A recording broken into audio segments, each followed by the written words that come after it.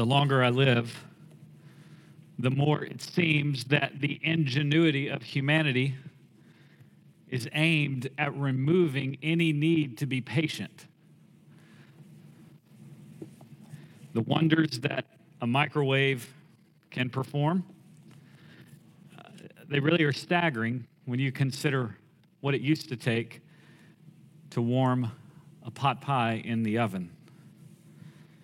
The advent of fast food has changed the game, and if you are not ashamed to admit that you eat fast food, you will now know, so they say, you will now know that there are two fast food car lines because one isn't fast enough. The homeschooling project that is also known as COVID-19, schools go on hiatus, sitting down with my girls to work on the computer, hitting a button, downloading a document, only to see impatience rise up within them and just start hitting, Dad, it's not happening. Dad, it's going too slow. Never before are we more connected to information on demand than we currently are. I can remember having conversations growing up and not knowing the answer and having to live in the uncertainty and in the knowledge of not knowing, at least until the next set of encyclopedias came out. Just kidding, I'm not that old. Some of you are. I can remember having to wait for movies to come out, and not only wait for them to come out, but then if I didn't get there quick enough, I had to wait until someone else who rented the movie before me returned it. I can remember having to wait when I tried to call someone on the phone, and I got the busy signal, and it didn't go to voicemail. And so you hang up and you keep calling. I can remember having to wait to ride a roller coaster at a theme park without a fast pass. I'm not throwing shade at all of the ways in which we enjoy convenience. I'm mostly just confessing. But you see, how long we're willing to wait says a lot about what we're expecting to gain on the other side of patience. And every one of us can relate to the Christians that James is writing to in the first century here. These Christians were familiar with suffering. If you remember last week, James 5, verses 1 through 6, this idea of Christians not only doing some oppressing of others, but also Christians then receiving that oppression. And as such, they were in need of this specific encouragement to be patient, to wait amid their trials. And who among us doesn't need to be reminded to be patient?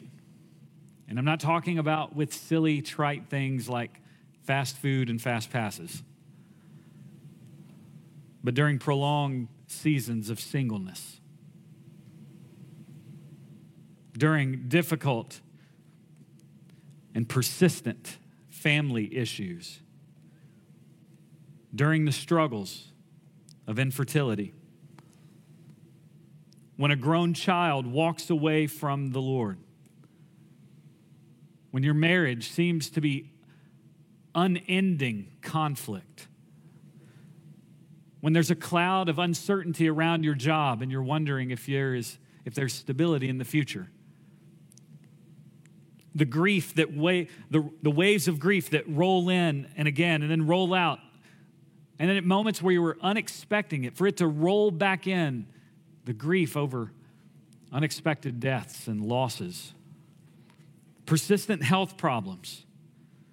Who among us doesn't need to be reminded and encouraged to wait as we are being reproached, mocked, made fun of, in some parts of the world persecuted for our faith?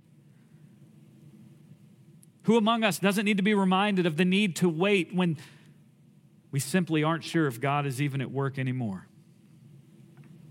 And so this morning, I want to ask you, are you patient in your suffering? Is there a willingness? Is there a readiness to wait as long as the Lord would have you wait? Therefore, in verse 7, will connect this text to the passage before it. And again, all of this is reminding us of how James began this letter. James chapter 1, verses 2 through 4. Consider it all joy, my brethren, when you encounter various trials, knowing that the testing of your faith produces endurance. And let endurance have its perfect result, so that you may be perfect and complete, lacking in nothing. James opened his letter with a call to persevere and to wait and to endure. And like a skilled author, he ends, as he's getting ready to approach the ending of his letter, as he prepares to end it, he revisits this theme. And as an expression of pastoral care, James is calling these Christians to cultivate patience in light of their suffering. And I want to make clear what I just said. This isn't merely a call to be more patient. Though there are good implications from this about being more patient while you're in traffic and being more patient as you're having to wait on the restaurant or there's generally, it's good to be patient. But James is speaking of a patience during your suffering, a patience during your trial, because that patience, he says in the beginning of this whole letter, is producing something within us. You see, sadly, we wait often too long for things that are not simply a very big deal. And we give up on waiting on things that are a big deal. Our expectations for what is to come often are too low. One of the keys to the kind of Christian living that James describes in this letter is the kind of Christian waiting that James describes in these verses. These truths are amazingly relevant for us today. And so, brothers and sisters, if you're in the struggle, take heart and be patient. A gracious God is eager to give you what you lack. Let's go to him in prayer.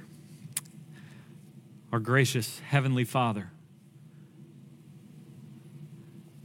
we approach your throne on the basis of the work of your Son, which has been applied to us by the work of your Spirit. Would you meet with us now? Help us be patient amidst our sufferings. Help us endure. Help us not give up and grow weary. And so would you use this time?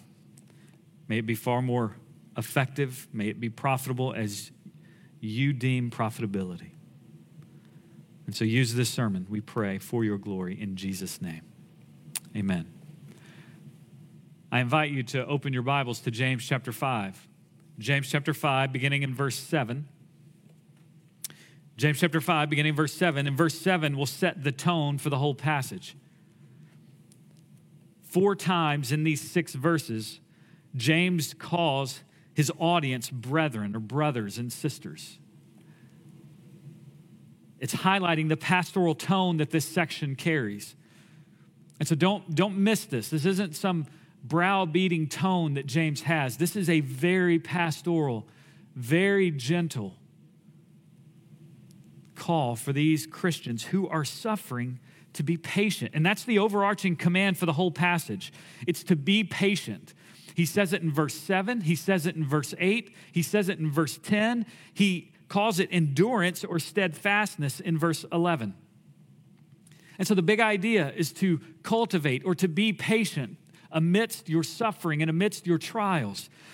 Commentator J. Alec Motyer says, patience is the self-restraint which does not hastily respond, and steadfastness is the temperament which does not easily succumb under suffering. It doesn't easily quit. So patience is the self-restraint that doesn't hastily respond, and steadfastness is the temperament that doesn't easily quit. Why are these qualities encouraged? Again, because of what we said at the beginning of this letter, James chapter 1, verses 2 through 4. When you and I hold up under the afflictions of this life, that's actually the way in which we grow to be more like Christ. In the Christian life, we call this sanctification. We are being set apart, more and more made holy. The way in which God has ordained his people to be made more and more holy is to endure and to persevere under affliction. And so the appropriate God-glorifying response to a trial is patience. And yet that's one of the most unnatural responses to trials and affliction, patience. This requires extraordinary grace. And the question, right, the question that we would all be asking if we were in James' original audience, and perhaps we're asking that even this morning, okay, the call, the command to be patient. How? How in the world am I to be patient amidst trials and suffering? The last thing I want to do is remain in it. So how do I cultivate patience? Well, James gives us 5 encouragements to help cultivate patience amidst our trials. 5 encouragements. Let's follow them through the text. Number 1, anticipate the coming of Jesus. Anticipate the coming of Jesus. You see this in verse 7. Therefore, be patient, brethren, until the coming of the Lord. The farmer waits for the precious produce of the soil, being patient about it until it gets the early and late rains. James is going to contend that the way in which we can cultivate patience, even when life is difficult, even when life is hard, even when circumstances are not favorable, is to look forward to one event. And that one event, it's not financial independence, it's not vocational success, it's not college achievements, it's not retirement, it's not any of life's next best things that you're looking forward to. No, James would say if that's what you're looking forward to, if your hope in the midst of trial is for a change of circumstance or a better circumstance, that is not going to last. That will not anchor your soul down. Do you know why? Because that circumstance will not be permanent as well. And many times those pursuits, what we end up finding is what the writer of Ecclesiastes tells us. He tells us that searching and pursuing and chasing after these things, it's all vanity of vanities, a grasping after the wind. And so what's the event that James is saying? If you want to grow and be anchored and cultivate patience amidst your trial, look to the return of Jesus Christ. Consider the second coming. He references this return again in verse 8. He alludes to it again in verse 9. What's interesting is that the return of Jesus is alluded to over 300 times in the New Testament. What that practically means is at least once in almost every 13 verses, some New Testament writer is speaking to and looking to the return of Jesus. This was of massive significance to the early Christians. And sadly, over time, the return of Jesus and the anticipation for it and the knowledge about it, sadly, that is becoming more and more neglected in the church today. You say, well, why is that? Well, I think in part it's confusion over the tribulation and the millennium and how's it all going to fit together and when's this going to happen? And James would just encourage us, if you are not patient in your sufferings, study the return of Jesus. Consider the coming of Christ, the second coming of Christ. And it's interesting, amidst all the uncertainty that we have about the return of Jesus, everybody agrees on the fact that he's coming back. And when he comes back, his return will be a surprise. Matthew 24:36. But of that day and hour, no one knows, not even the angels of heaven, nor the Son, but the Father alone. His return will be a surprise. His return will be sudden. Matthew 24:44.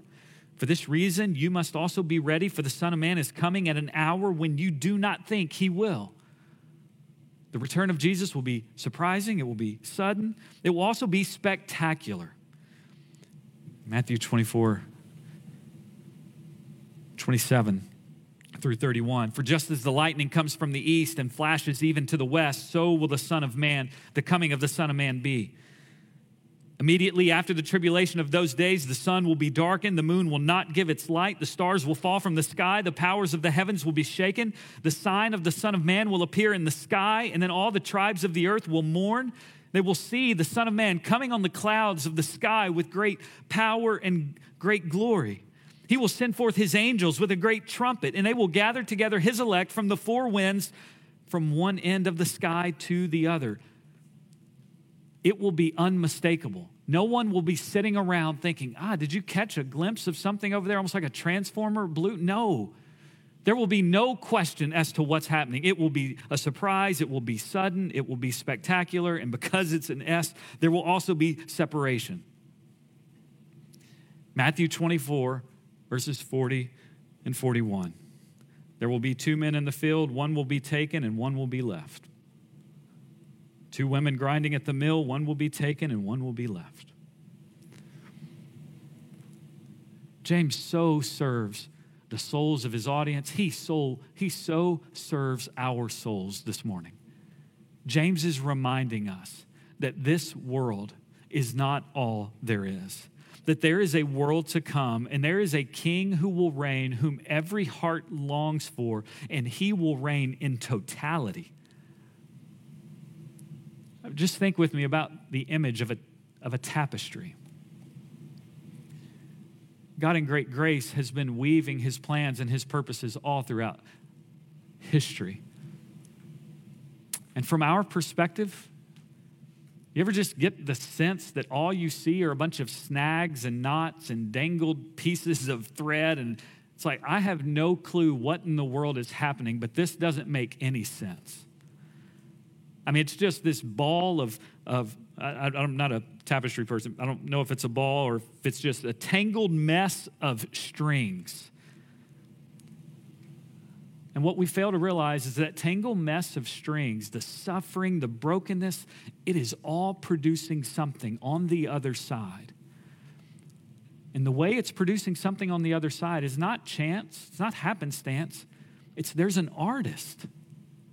There's one who's weaving every piece of thread in just the right place. And James is saying, when he returns, he will flip the tapestry and it will all make sense. And we will find ourselves saying, now I see. If I would have had this perspective, I would have been much more patient. I would have been able to endure. Brothers and sisters, the artist is still at work. And so wait. Wait patiently. And do you know what happens when he returns? Revelation 21, verses 1 through 4. Then I saw a new heaven and a new earth, for the first heaven and the first earth passed away, and there's no longer any sea. And I saw the holy city, the new Jerusalem, coming down out of heaven from God, made ready as a bride adorned for her husband. And I heard a loud voice from the throne saying, behold, the tabernacle is among men, and he will dwell among them, and they shall be his people, and God himself will be among them. And he will wipe away every tear from their eyes, and there will no longer be any death. There will no longer be any mourning or crying or pain. The first things have passed away. Brothers, James would encourage us, and I would contend by first looking in my own heart, but also just listening to the conversations that our church family has, that the larger church community has. We neglect considering the return of Jesus. He is coming. And anticipating his return will help you and I be patient now. Every trouble, every suffering, every injustice has an expiration date. I mean, have you ever put your 2 weeks notice in? And have you ever found that after you put your 2 weeks notice in, all of the difficulties that grated at you and you felt like, I can't endure this anymore, all of a sudden they became a little bit more bearable. It's not that the job got easier. It's not that everybody got nicer. No, it's that there was a better picture of your future that you could see. And seeing that changed everything about your experience in the moment. A vision of a better future changes how we experience the present. And every one of us, we need a vision of a better future than what this world offers. And the Bible guarantees that. The Bible promises a better future. The Bible says there is a better city to come. We live in Tampa, folks. I love this city. There's a better city. Some of you live in St. Pete. That's a beautiful city. There's a better city. Some of you live in Brandon. You get that there's a better city. Just kidding. Just kidding. It's to our detriment that we have neglected the return of Jesus. Because if you just flip through the New Testament writers over and over and over use this as a source of encouragement. When their hearts are growing weary, let's look for the city that is to come. I'm not going to read these, but just 1 Peter 4:7, Romans 8:18, Titus 2:13. The patience that saints of old had amidst their suffering is informed by their consideration of his return and the guarantee of the promise of his return. When you and I consider a glorious future, it creates patience for present suffering. Considering a glorious future creates patience for present suffering. In light of the glorious reward, James exhorts, be patient. And then he gives them an example in verse 7, the example of a farmer. This farmer who's waiting on early and late rains, that would have been common to the reader. There was an early rain in Palestine in November that would sort of set the seed. It would rain a lot, but that first rain, that early rain was important. And then that late rain that would happen in the spring to ensure maximum fruitfulness from the harvest. And the point of the example is that the farmer had to be patient in waiting. He had to be patient. He wasn't lazy. He wasn't idle. He was diligently waiting. And just as the farmer waits for his crop, so too do Christians wait for the return of their Savior. The farmer, here's the crazy thing, the farmer didn't have a guarantee for a future crop. Christians have a guarantee of a future return. Second thing James encourages them with to cultivate patience. So number one, anticipate the coming of Jesus. Number two, strengthen your heart.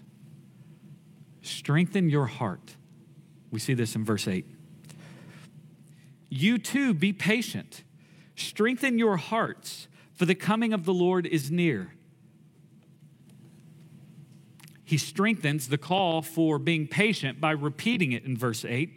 And then he urges them, in order to be patient, he urges them to establish, to strengthen their hearts.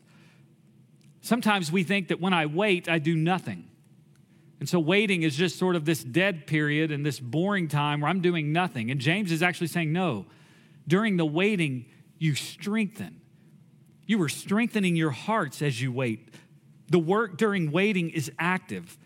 Their hearts are not to be governed by difficult circumstances, so they fight against that. They give attention to their hearts. How is this done? It's done by raising the gaze of their hearts off of their circumstance and to the return of the Lord. Patience is the fruit and the effect of a heart that is being established and strengthened by considering the return of Christ. If you find that you are impatient during your trials, if this hope of his return is vague to you, if it doesn't affect how you live day in and day out, you may need to take up a study on the return of Jesus. James expects that the return of Jesus will make a discernible difference in how we live, particularly in how we endure suffering. The idea is to fix or to strengthen or to set our hearts on the Lord. So how do we do that? It's the same word that Luke uses in Luke chapter 9, verse 51. The whole Gospel of Luke turns in Luke 9:51. Because it says that he set his face, he determined to go to Jerusalem. And everything after Luke chapter 9, verse 51, is Jesus then, every step along the way, he is heading to Jerusalem. And in the same way, we are to fix our eyes on the goal of the coming Jesus Christ, who fixed his eye on the work of the cross and the resurrection. And so what do you need to do to fortify, to strengthen, to establish your heart? If you were to go back and read James chapter 5, verse 5, what you would find is this indictment about having a fattened heart. And this is the opposite here. He's saying have a fit heart by setting your gaze in the right direction. Faith is like a muscle that's needing to be strengthened. So how can we strengthen our hearts amidst trial? Commit, endure in spending regular time with the Lord in his word and through prayer. I mean, one of the first casualties in any suffering, in any season of suffering, is to just sort of think, I don't have time and I'm not motivated to spend any time with the Lord. The biblical principle of sowing and reaping would be really, really good for us to remember. If we sow distance, we will reap the effect of that. If we sow faithfulness, we will reap the reward of that. Spend regular time in the Lord, word and prayer. Regularly gather with his people to sit under the word. Join with other Christians in a local expression of his church to serve and to be served, to have meaningful accountability. If we don't do any of those things, we will feel unestablished and distant from the Lord. And so to establish our hearts means that we make this convictional choice that's motivated not by trying to earn something, but it's motivated by grace. A grace-motivated decision to set my heart upon the Lord. Trusting in who God is and what he has done will help strengthen our hearts. If you have a goal of getting fit and you sign up to join a gym and you walk in and you spend your time assessing the equipment of the gym, never using that equipment, you will not get fit. In like fashion, exercise, the ordinary means of grace to know your God. Don't rest with mere knowledge that God is love. The Christian life is growing in depths of what we know and how that changes us. You see, waiting exposes the weaknesses of our heart because we doubt and we begin to question the goodness of God, and we wonder, in fact, whether he is with us and whether he will be faithful to his promises and if he will make provisions. There's a war that's happening anytime we are asked to wait. And the war isn't happening outside of us. The war is waging within us. There's an enemy who would whisper to us, God isn't faithful. He's not near. He doesn't hear you. And James is saying, establish your hearts. Set your heart there. Fight the fight of faith. Fight for your own heart. Send the roots of your heart down deep into the promises of God. Drink in the word of God and fight for your heart. I love what Paul says about Abraham in Romans chapter 4. It says that Abraham waited those long years for a promised son, Isaac, and while he waited, he grew in faith. That's the way it should be. In the wait, we meditate on the word, we bathe ourselves in his promises, we remember his grace in our own lives. Everything we do it so that we can feed ourselves with the rich nutrients of who God is, rather than giving way to temptations of doubt and fear. Second encouragement, strengthen your hearts. Third encouragement, avoid grumbling against one another. Avoid grumbling against one another. And you may say, this isn't interesting. We see this in verse 9. Do not complain, brethren, against one another, so that you yourselves may not be judged. Behold, the judge is standing right at the door.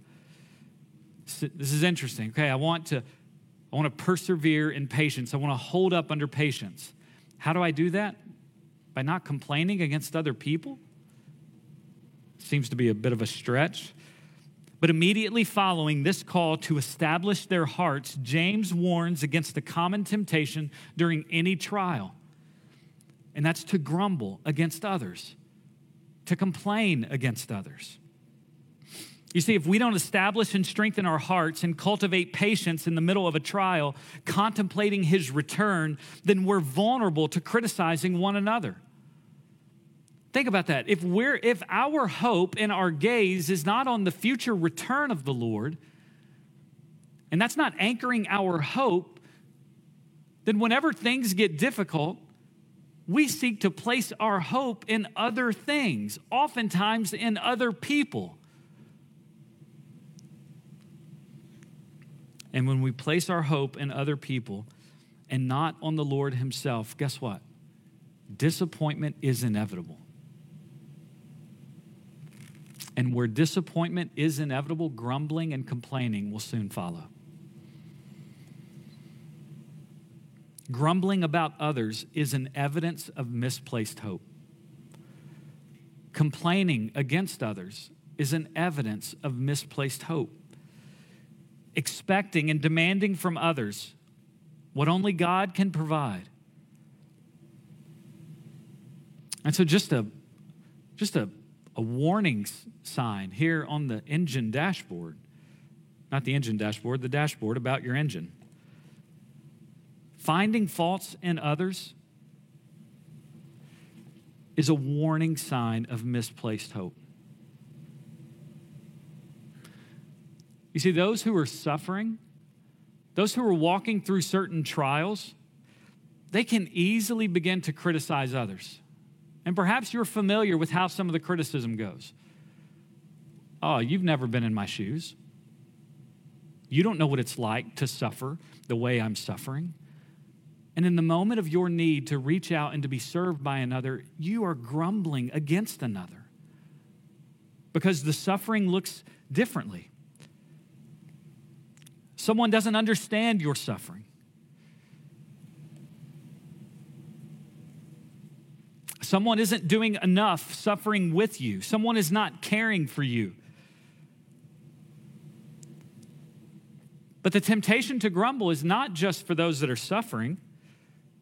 Those who are prosperous can easily criticize those who are suffering. They're not trusting God enough. They're not rejoicing in the Lord amidst their suffering.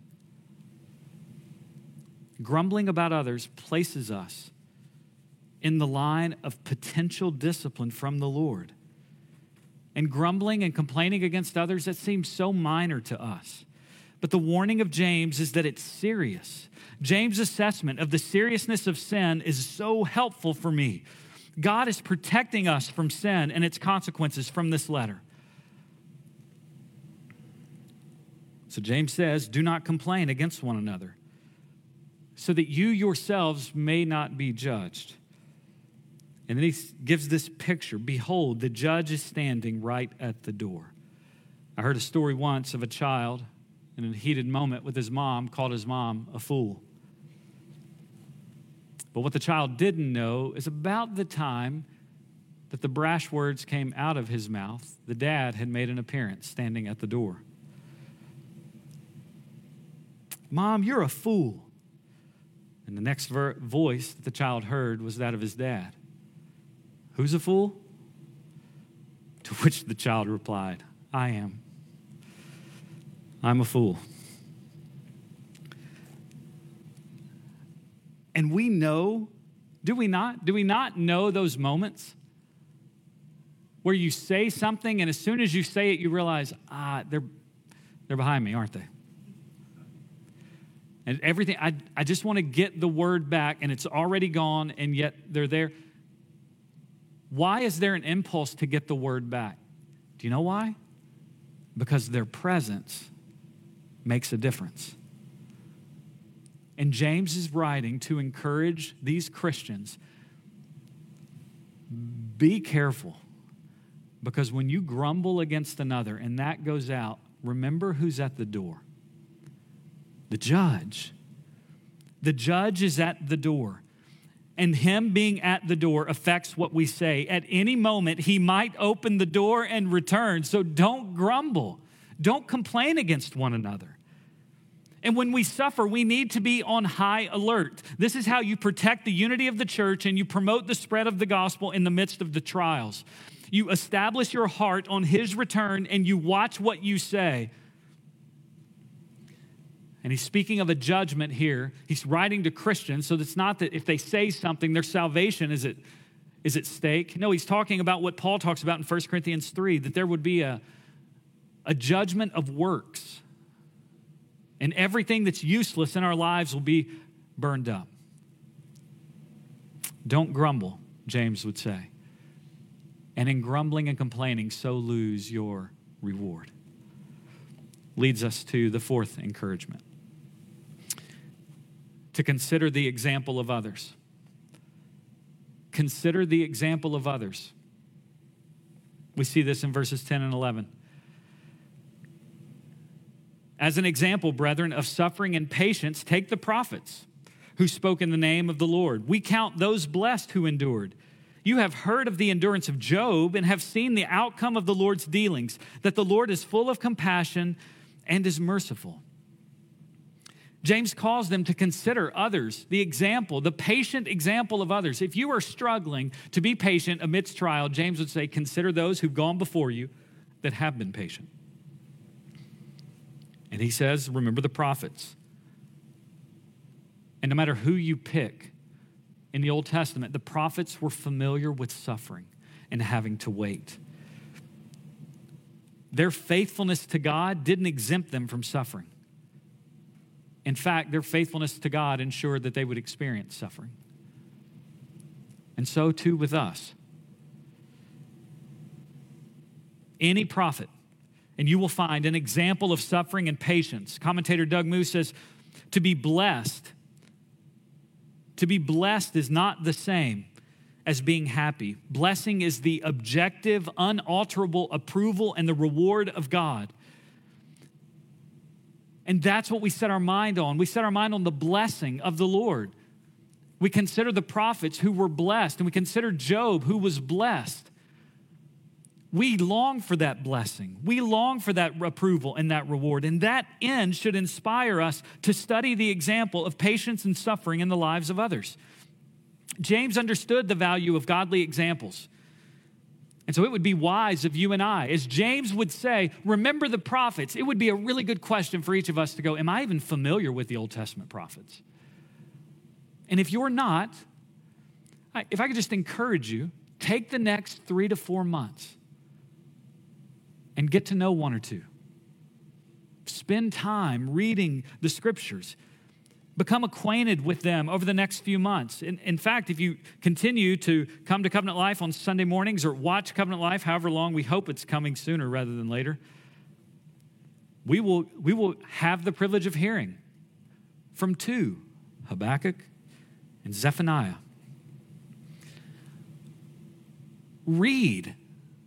Let the example of others throughout church history serve your soul. I've tried to be discipled by J.C. Ryle from the grave. J.C. Ryle has a book called 5 English Reformers.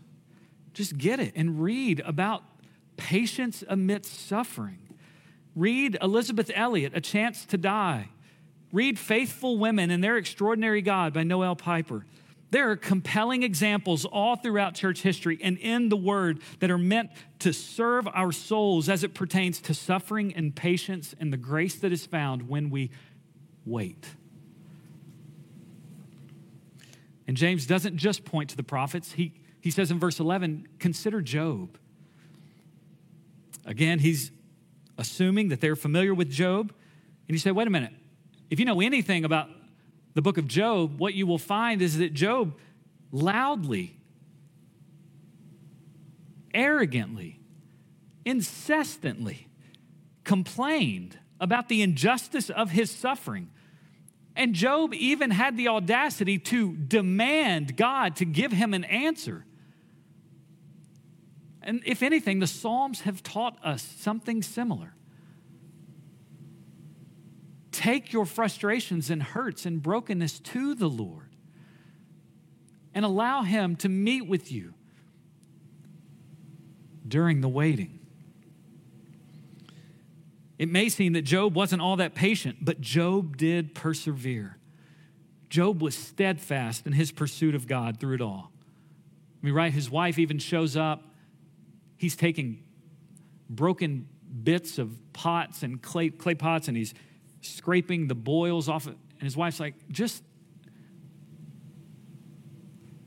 quit on God. Reject God. Denounce God. But yet in his relentless pursuit of God, he would even say at one time, though he slay me, still I praise him. I will hope in him. His love for God, the relentless pursuit, it was a pronounced evidence of grace. And verse 11 ends with a very telling statement. I even wrestled and debated this week about making this point number 5. Point number 5, but I chose not to. Because I think it's clearly seen connected to the lives of the prophets and the life of Job. Look at what he says at the end of verse 11. What you have seen and how the Lord deals with the prophets in Job is that the Lord is full of compassion and is merciful. You see, when we remember the example of others, what we will find ourselves doing is not only learning a lot about Job, we will find ourselves learning a lot about the God whom Job belonged to. We will find ourselves, when people are faithful to suffer and to wait, we find ourselves attracted to and drawn to the God who has anchored their soul. The end of Job's story is meant to be a comfort to these struggling, oppressed Christians. In the midst of their painful story, Job's suffering wasn't the end of Job's story. No, in fact, God revealed his greatness. God quieted Job's agitated heart. And all the while, Job's knowledge of God strengthened, or it deepened his relationship with God, strengthened. And this was the purpose for the suffering.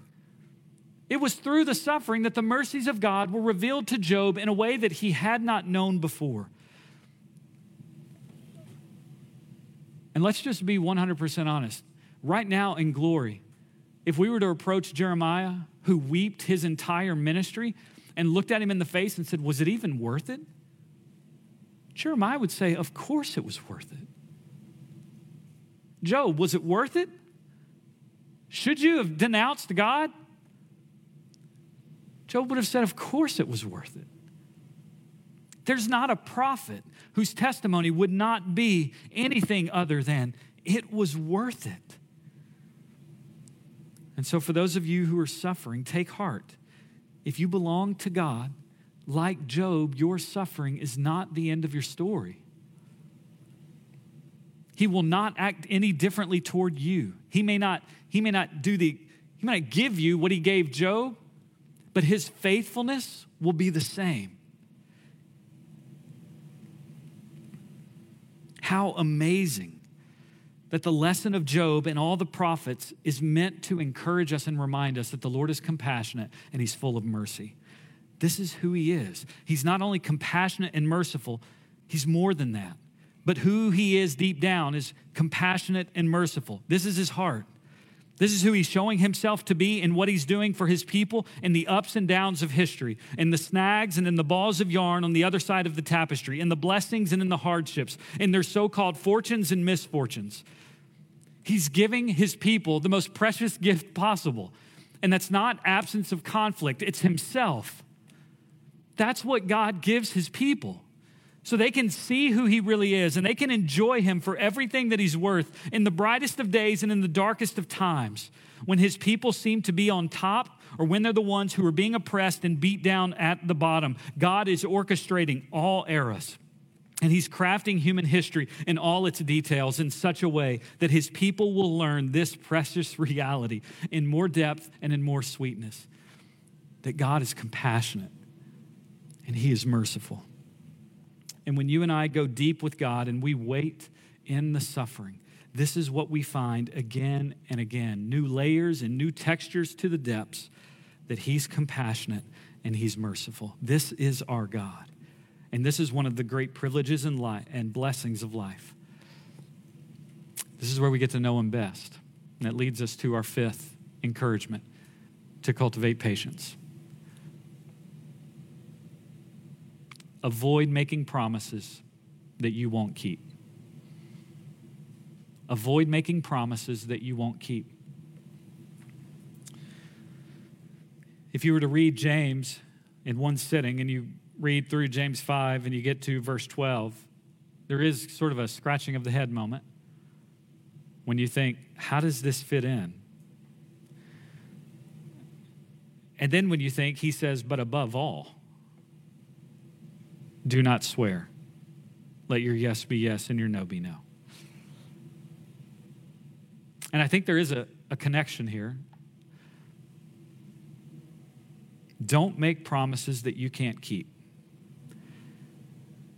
It is tempting during trials to make promises that we don't intend to keep. I don't know if maybe I was just weird. I can remember growing up and like getting in trouble and being in a moment of everything from like, I feel sick to I'm in trouble. And I wasn't even a Christian. I would just pray. And I would make so many, if you do this for me, I will never do this. I just over and over. And there's something about the pressure of a trial that tempts our hearts to begin to make statements and promises that we don't intend to keep. It's clear that God isn't what's driving, and his glory isn't what's driving that. It's me and my comfort. There's a warning against lying and deceitfulness in how you speak with one another. I mean, just think about what James is saying. Why would you make someone take an oath or swear to you? And let's be clear, this isn't talking about people that are going into courts and you get subpoenaed and you have to testify, and because you're a Christian, you should demand not to place your hand on the Bible and promise to. James isn't speaking of formality of let's make sure that what we're saying is the truth. James is saying as believers, all of our conversations ought to be marked by truthfulness. I make people promise, take an oath to me in order to sort of make a distinction between, okay, what you normally say probably isn't true. I need you to really be true right now. And that's why I would take an oath, right? I've talked to you for an hour. I get to the end. I say, listen, I'll do this. No, listen, I promise I'll do this. Well, somewhere I'm now really serious about what I'm saying, but I haven't been really serious about everything before. We swear and we make promises to show that somehow now, after the promise, we're being more truthful. And James says, no, prove your integrity with honest speech all the time. Just be honest. That ought to mark followers of Jesus. James tells us that we must be people of our word, and in the midst of our struggles, we must be people who do not sin with our tongues, but to be faithful. It really fits into the theme of the whole letter, a call away from being double-minded, saying one thing and yet doing another, professing one thing and yet doing another. And James is just saying, no, just be single-minded. And as we're single-minded, it helps us to be patient people. And so James has made clear the call, be patient. And he doesn't leave us with just a command. He exhorts us in ways in which we can cultivate patience. And here's the thing, a sermon full of commands is a dangerous sermon to preach. Even all my points are sort of imperatives, actions. Do X, do Y, do Z. And sermons full of commands are dangerous because, number one, we can despair at our inability to do it all. Or number two, we think that if we work hard enough, then we can earn something. We can do it. Those are two ditches. I despair because I can't do all of that. And so I leave feeling condemned. Or, oh yeah, I can do that. And I leave feeling as though I can earn something, as though my works could merit something. And both of those ditches are wrong understandings of commands in light of the greatest prophet who ever lived. Right? So when James is saying, consider the prophets, yes, he is wanting them to take their mind's eye back to consider the saints who suffered before them. But the New Testament makes clear that the ultimate, the supreme, the greatest prophet was also one who suffered and endured patiently. And he suffered and endured patiently not for the penalty of his sin, but for the penalty of those sins whom his people would commit. To endure the penalty of sin for a people who didn't even want him.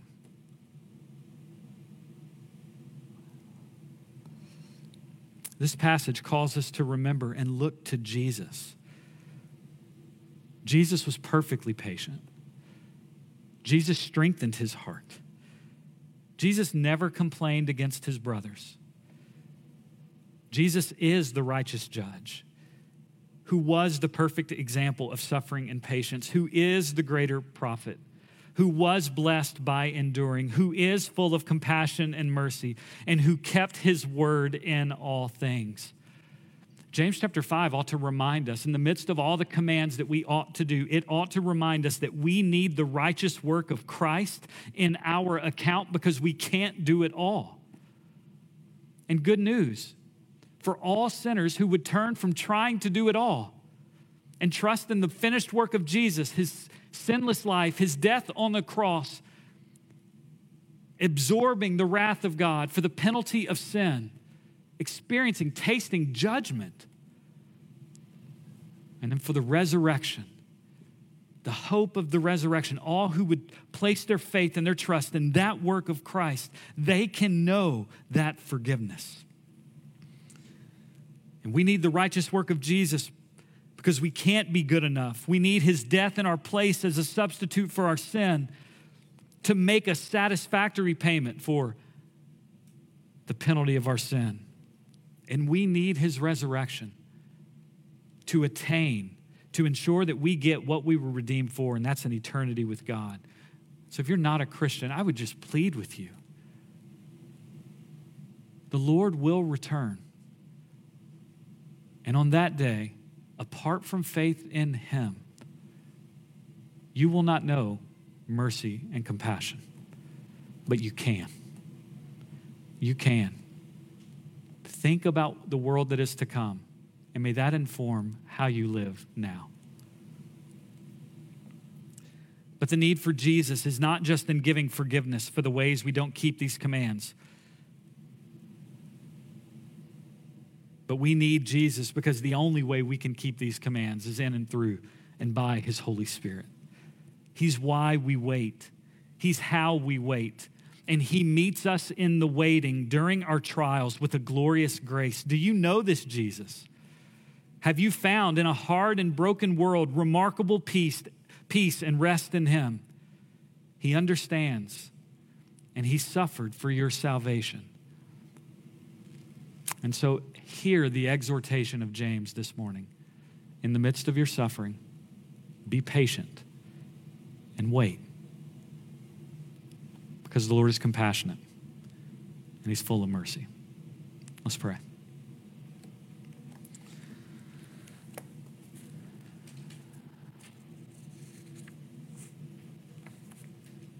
Our holy God,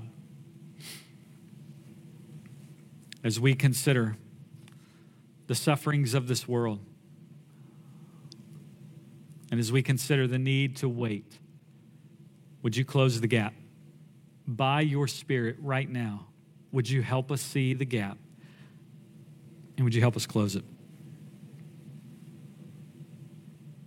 And Lord, I just pray generally during this time of silent reflection, that you would just impress upon each heart of every member of this church the need to anticipate and long for your return.